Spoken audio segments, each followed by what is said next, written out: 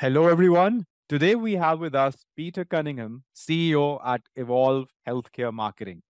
Evolve is a result driven digital marketing agency focused exclusively on potential acquisition performance improvement for multi site medical practices. Peter, welcome to the show. Thank you. Appreciate it. Peter, tell us about your journey, how you decided to start a healthcare marketing agency. Sure. Originally, this is my third business, but originally I had a corporate PR firm. So a lot of that was in private equity and real estate, and then circled back to marketing and specifically set up really a consulting practice to be an outsourced chief marketing officer for equity backed healthcare businesses. And what happened is over time, what began as a consulting business really morphed in 2017 to being a full-fledged digital agency specializing in patient acquisition. How big is the team right now? We have about 20 people. It's also impressive you have served organizations across 17 different specialities. Can you discuss the challenges that arise when you're marketing for such diverse healthcare sectors? Sure. So I would say an interesting couple of years. So I'm going to answer that in two parts. First is that COVID really impacted the business of healthcare in really two ways. And that really has encompassed about 3 years of period of time. First, obviously, shutdowns of elective and other surgeries and elective procedures and that type of thing. But then what made it worse was the labor issues Right. where they couldn't hire people to answer the phone, clean the rooms, do procedures. And that lasted longer than the shutdowns. And so I would say in January of this year, things started opening up again into the new normal. Right. And it's been a bit gangbusters since then. Now, with that said, I would say during that period, things shifted a bit. And there's been a lot of private equity in the space. Prior to COVID, it was about, they would industry sources would say there was about 1.4 trillion of private equity dollars sloshing around and zeroing in on consolidation of medical practices and that type of thing. Post COVID, it's almost 2.5 trillion because a lot of monies that were maybe allocated for other industry sectors moved over to healthcare, which is deemed recession proof. So you've got a lot of money going in. And I would say between the money and the private equity dollars, investment, the changes in the market dynamics with COVID, I'd say the hot areas, behavioral health is huge. Yeah. Anxiety, depression, IOP programs, addiction programs, all that areas pretty significant, as well as specialty practices like allergy, ENT, orthopedic, so on and so forth. Each is its own different animal. There's Yeah, also medicine. absolutely. Medicine's local. Every market's different. The competitive landscape is very different in New York City metro than it is in Des Moines, Iowa. Yeah. Yeah. The cost of a click is very different, and so on and so forth. So the big thing to answer your question is how do you really customize the campaign by service line, by market, relative to the competitive landscape. And that's the needle that needs to be threaded. I think also with a niche like this, you have regulations, but there's so many regulations to take care of in your marketing for a particular practice also. Like there are things where you have restrictions, you have certifications needed, and then you also have nuances to it. So as a marketing agency or as a marketer working in healthcare, from an agency standpoint, what are the prerequisites? Like if somebody wants to look at healthcare as a niche, what are the things that he or she should actually keep into consideration before entering such a niche? I would say a few things in terms of specific uh, compliance issues with healthcare. There's a general one, which is the American Disabilities Act, which is beyond healthcare. So now American Disabilities Act, or ADA, now does apply to websites. And unfortunately, basically what happened is someone who was legally blind sued Domino's Pizza, won a lawsuit for 30 million. And since then, tens of thousands of lawsuits have been filed against organizations that have consumer facing websites for lack of compliance. And it's pretty easy fix with some widgets like Accessibility, for example, to make a website compliant. But on average, the settlements on these lawsuits are about 50,000. I have a newer client that settled one last year, $250,000. And it's pretty insane. So there's that. And a lot of medical practice websites, as well as other industry websites, are not ADA compliant. Then there's healthcare specific, so HIPAA compliance. So CMS, a government agency, issued in December of 22 new guidance around HIPAA compliance as it relates to websites and data collection of websites, digital applications like Google Ads, Facebook ads, and so forth. And the short of it is it's made things a good bit more stringent. And the vast majority of medical practices are not compliant with, from a website or a digital marketing perspective, given this new guidance.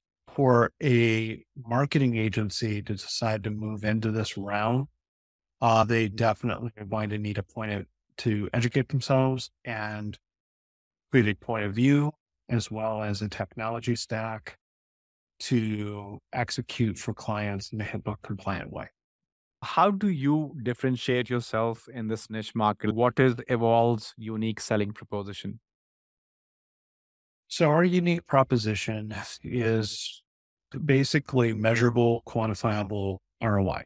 Our Right. goal is to create a predictable and profitable pipeline of new patients or new leads, if you will, which is what every business owner wants, or anyone running a business wants. What we are able to do because of our specialization is we're actually able to do a few things. We can look at what someone's already doing. They're doing digital marketing, how they compare to industry benchmarks as well as our benchmarks, which are Right. typically 3 to 4x that of the industry averages. And we can benchmark them to see how well they're doing or not. We can also see if they're HIPAA compliant and all the different facets and so on. And then the additional thing is, because we can do that, we can actually develop pro formas that basically educate them on, if they invest X, they should expect Y in terms of number of new leads. And then based on other attributes, such as what's the estimated value of a new patient, what's their front desk conversion rate, estimate or reality, we can predict how much money they should be making. And on average, programs generate about a 7 to 10x return on investment in the first 4 months of a pilot. Right. So Right. that's what we do. That's a little different. I think, like, on average, consistently maintaining that 7 to 10x ROI is in itself very impressive. And you have your own processes and the reporting formats you have for that. Like, that definitely speaks a lot. Yeah. Yes. And I would also say meaningful reporting. Right. So unfortunately, a lot of the reporting with the practices that we talk to that are looking to make a change, one of their biggest complaints, aside from not being able to articulate an ROI on their spend, is actual meaningful reporting. It's not Right. advanced metrics. It's actually meaningful where they can clearly understand, this is what was invested. This is what they got from it, and from a return on investment standpoint. And I think that a lot of agencies have reporting. Some have very little reporting, which is troublesome. But then there's others that do have reporting. But again, it's a lot of vanity metrics, which frankly, most of these clients, particularly in healthcare, don't understand the relevance of it. In many cases, it's not really relevant. So that's what we do is I have a private equity background. A lot of our clients are private equity backed. There's a higher expectation on analytics and reporting that's meaningful. Right. What are the most common marketing mistakes medical practices make when you talk to them, you do the discovery? What are the most common mistakes you feel they make?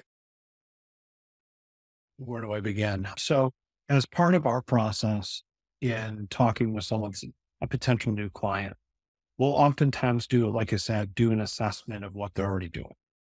So, Right. for example, and we can break that into buckets on the website. What is the organic growth of that traffic? What's most important? What's the conversion rate of the website? So, the goal, obviously, with the website is to get leads. Right. People call them, fill out a form. On average, medical practice websites, conversion rate's about 6%. Right. Top percent performers are around 21% or more. Hmm. Um, I'd say issue number one is having a poorly performing website. Those are leads you don't have to pay for. Yep. Number two, on the digital campaigns, not again, we have benchmarks on performance by specific specialty and so forth. Yeah. Uh, I would say that there's a lot of campaigns out there that we're seeing that these practices are doing that don't have landing pages, are not structured properly from a technological standpoint to track conversions properly. And there's just frankly a lot of poor performing campaigns because they're not following best practices. And it's typically a freelancer they're working with or an agency they're working with that's a generalist that's trying to make it happen there and failing. Like when you talk about a medical, like you said, medical website, landing pages not being there, website not converting, I think also content like forms a major part of medical practice because anybody who wants like medical advice by a persona, like they want to research about who to go to and all of that stuff. So content becomes critical. So from an agency standpoint, I understand medical practices having in-house people that are writing content from an agency standpoint. Like what is the best way to handle that? Like which writers to hire? Do you hire like specialists doing medical practice or from a content standpoint, what is the best strategy from an agency? From an agency Yeah. standpoint, Yeah. the answer is it depends. The truth is that for medical practices, if you're talking like a website, for example, you could do general information, but if you start getting into specific information on specific ailments, you need to have a writer that really is a medical writer that understands the nuances and have that information validated by the clinician or one of the clinicians. The challenge also with that is things are constantly changing. If you go that route where, yeah, yes, you have the main pages, you might have, general information about, hey, here's who we are, this is what we do, this is how we're different. But as soon as you go into the procedure specific pages, which makes sense from an SEO standpoint, it's going to be ongoing work. You need to make sure that it's clinically appropriate and that it's continuously being updated. So that can get a little pricey, but it's also can be worth the investment because the deeper you get with those certain ailments, the more on-site SEO benefit that you'll have. How do you tackle the SEO versus SEM issue when you're planning a strategy? Most of our clients being in healthcare are not active marketers relative to other industries. They're not typically extremely sophisticated marketers, like in the SaaS business or what have you, or e-commerce and to a certain extent. In a lot of cases, we're actually starting from zero, Hmm. or in a lot of cases, actually, we're actually starting behind zero because there's a lot of bad issues with the website. And Yeah, so, with the basic stuff. Yeah. exactly. So we have to go foundational. And so foundational is making sure that the website is technically sound. So the technical SEO is sound, that the on-site SEO is sound from a foundational standpoint. And then we jump into paid digital ads, which is really the cash register. Yep. And so now SEO's longer term proposition, the paid ads, that's the cash register, right? They invest this, they're going to get that in a fairly short period of time. Once we are executing on the, we lay a strong foundation for everything. And because that website's critical, making sure that's sound is critical for the digital ads to perform. We execute on the digital ads, and then we let that incremental revenue then help fund the journey to then enhance the website, where we can start getting into expanding on-site content, start getting into off-site SEO and those types of things. Online booking becomes so critical for a medical practice because that's what you're trying to do. You're trying to increase the patient acquisition. So, what are the pros and cons a medical practice owner should know before purchasing an online booking service? Like any suggestions, any good ones? I'm going to answer this, take it a slightly different direction. And this also gets into mistakes that people make and practices make. And the truth is that healthcare is gone retail. Hmm. And people talk about consumer driven healthcare today. And that's true. And as part of that, in a world where people are using Amazon, for example, to buy a pair of shoes or groceries or whatever and have it delivered immediately, their expectations for engagement with a provider are much higher than they were even a couple of years ago. Couple of things to know. Number one mistake a lot of people make is actually on reviews. So Right. business listing. Any medical provider that has less than 30 reviews or under 4 stars has a significant challenge. Who wants to go to a orthopedic surgeon that has 3.7 stars? Not many, Yeah. right? So that's a big mistake. And this gets into the patient engagement side. Then when it comes to actual patient engagement, they're looking for an orthopedic surgeon, just making this up. They're looking at different sites and they Google my business listing, say, look, they see, oh, they have favorable reviews. Let's go to the website. Okay, these guys look like they specialize specifically in my ailment. And then they look to book an appointment. The question is, how quickly, how efficiently can they get in? Now, one of the challenges with big hospitals and health systems is Hmm. there may oftentimes be this big bureaucracy you have to go through and a big long waiting list. Yep. One of the benefits of an independent medical practice is that they typically have more flexibility to and are more nimble, can get them in quicker. So that's an advantage.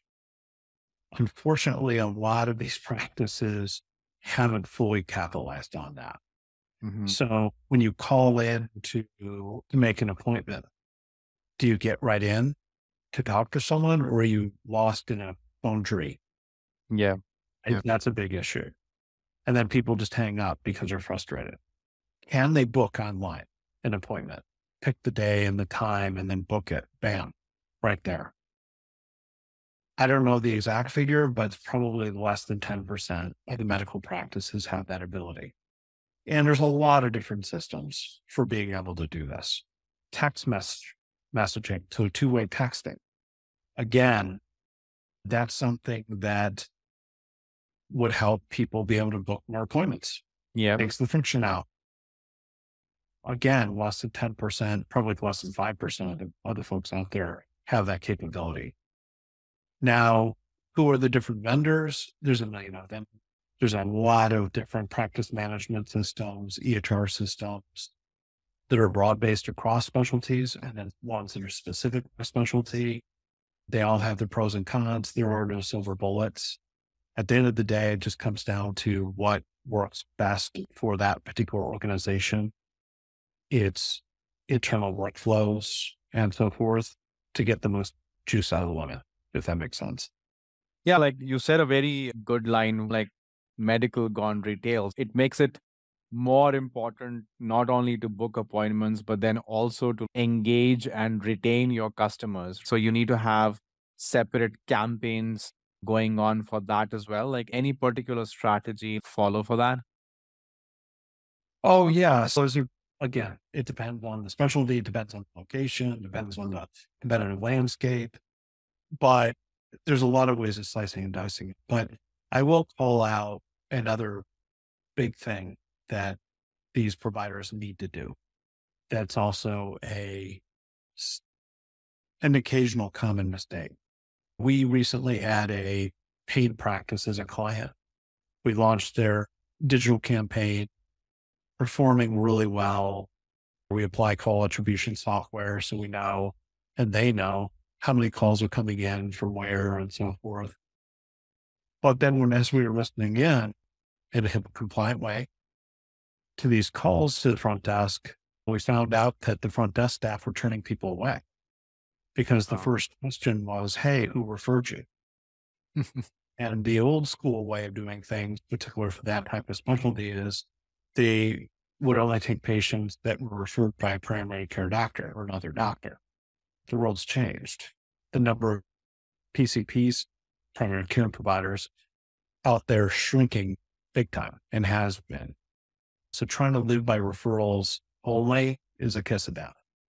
And ultimately what happened is we ended up exiting the relationship because though the CEO was all about consumer driven healthcare, the doctors weren't, and they didn't want to change their way of doing things in terms of getting patients from PCPs. And the world just doesn't work that way anymore. So I think they're going to have a real tough time next couple of years until they fix that. So the point is that we have to look at everything holistically. How do people source, evaluate, and choose specialty care?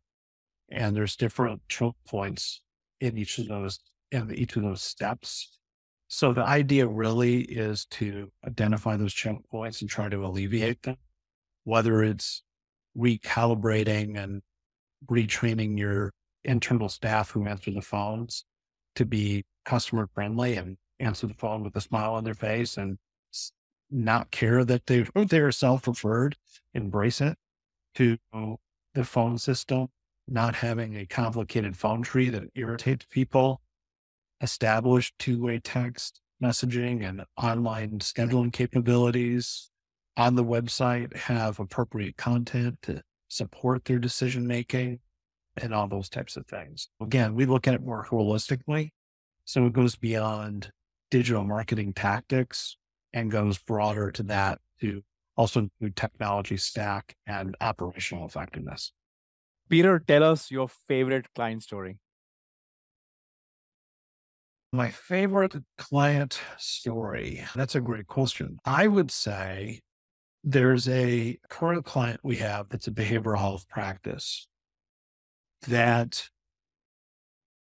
when we first began talking, and essentially what they do is they have therapists to provide treatment for depression, anxiety, that type of thing.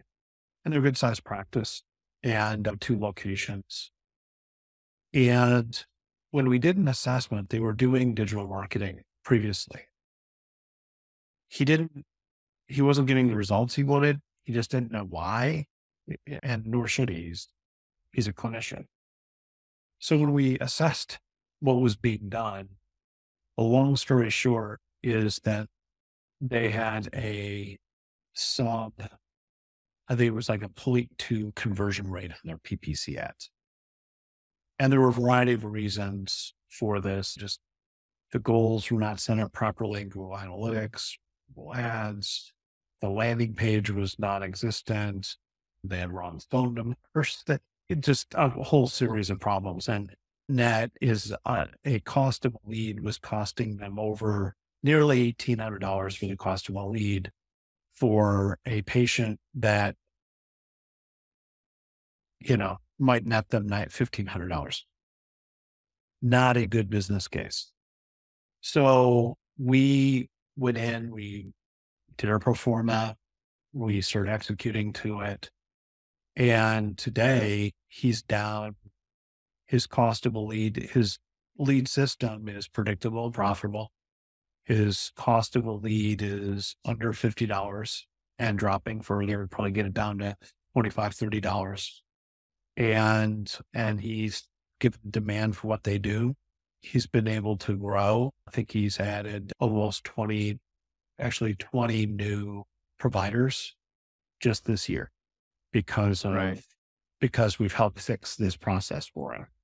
And so he's a happy camper and the great part of it is as an independent practice, they're really good providers and they've earned the right to be independent, but there's a lot of competition and so we're helping them solve that problem and they're growing predictably and profitably and I think it's Right. Awesome.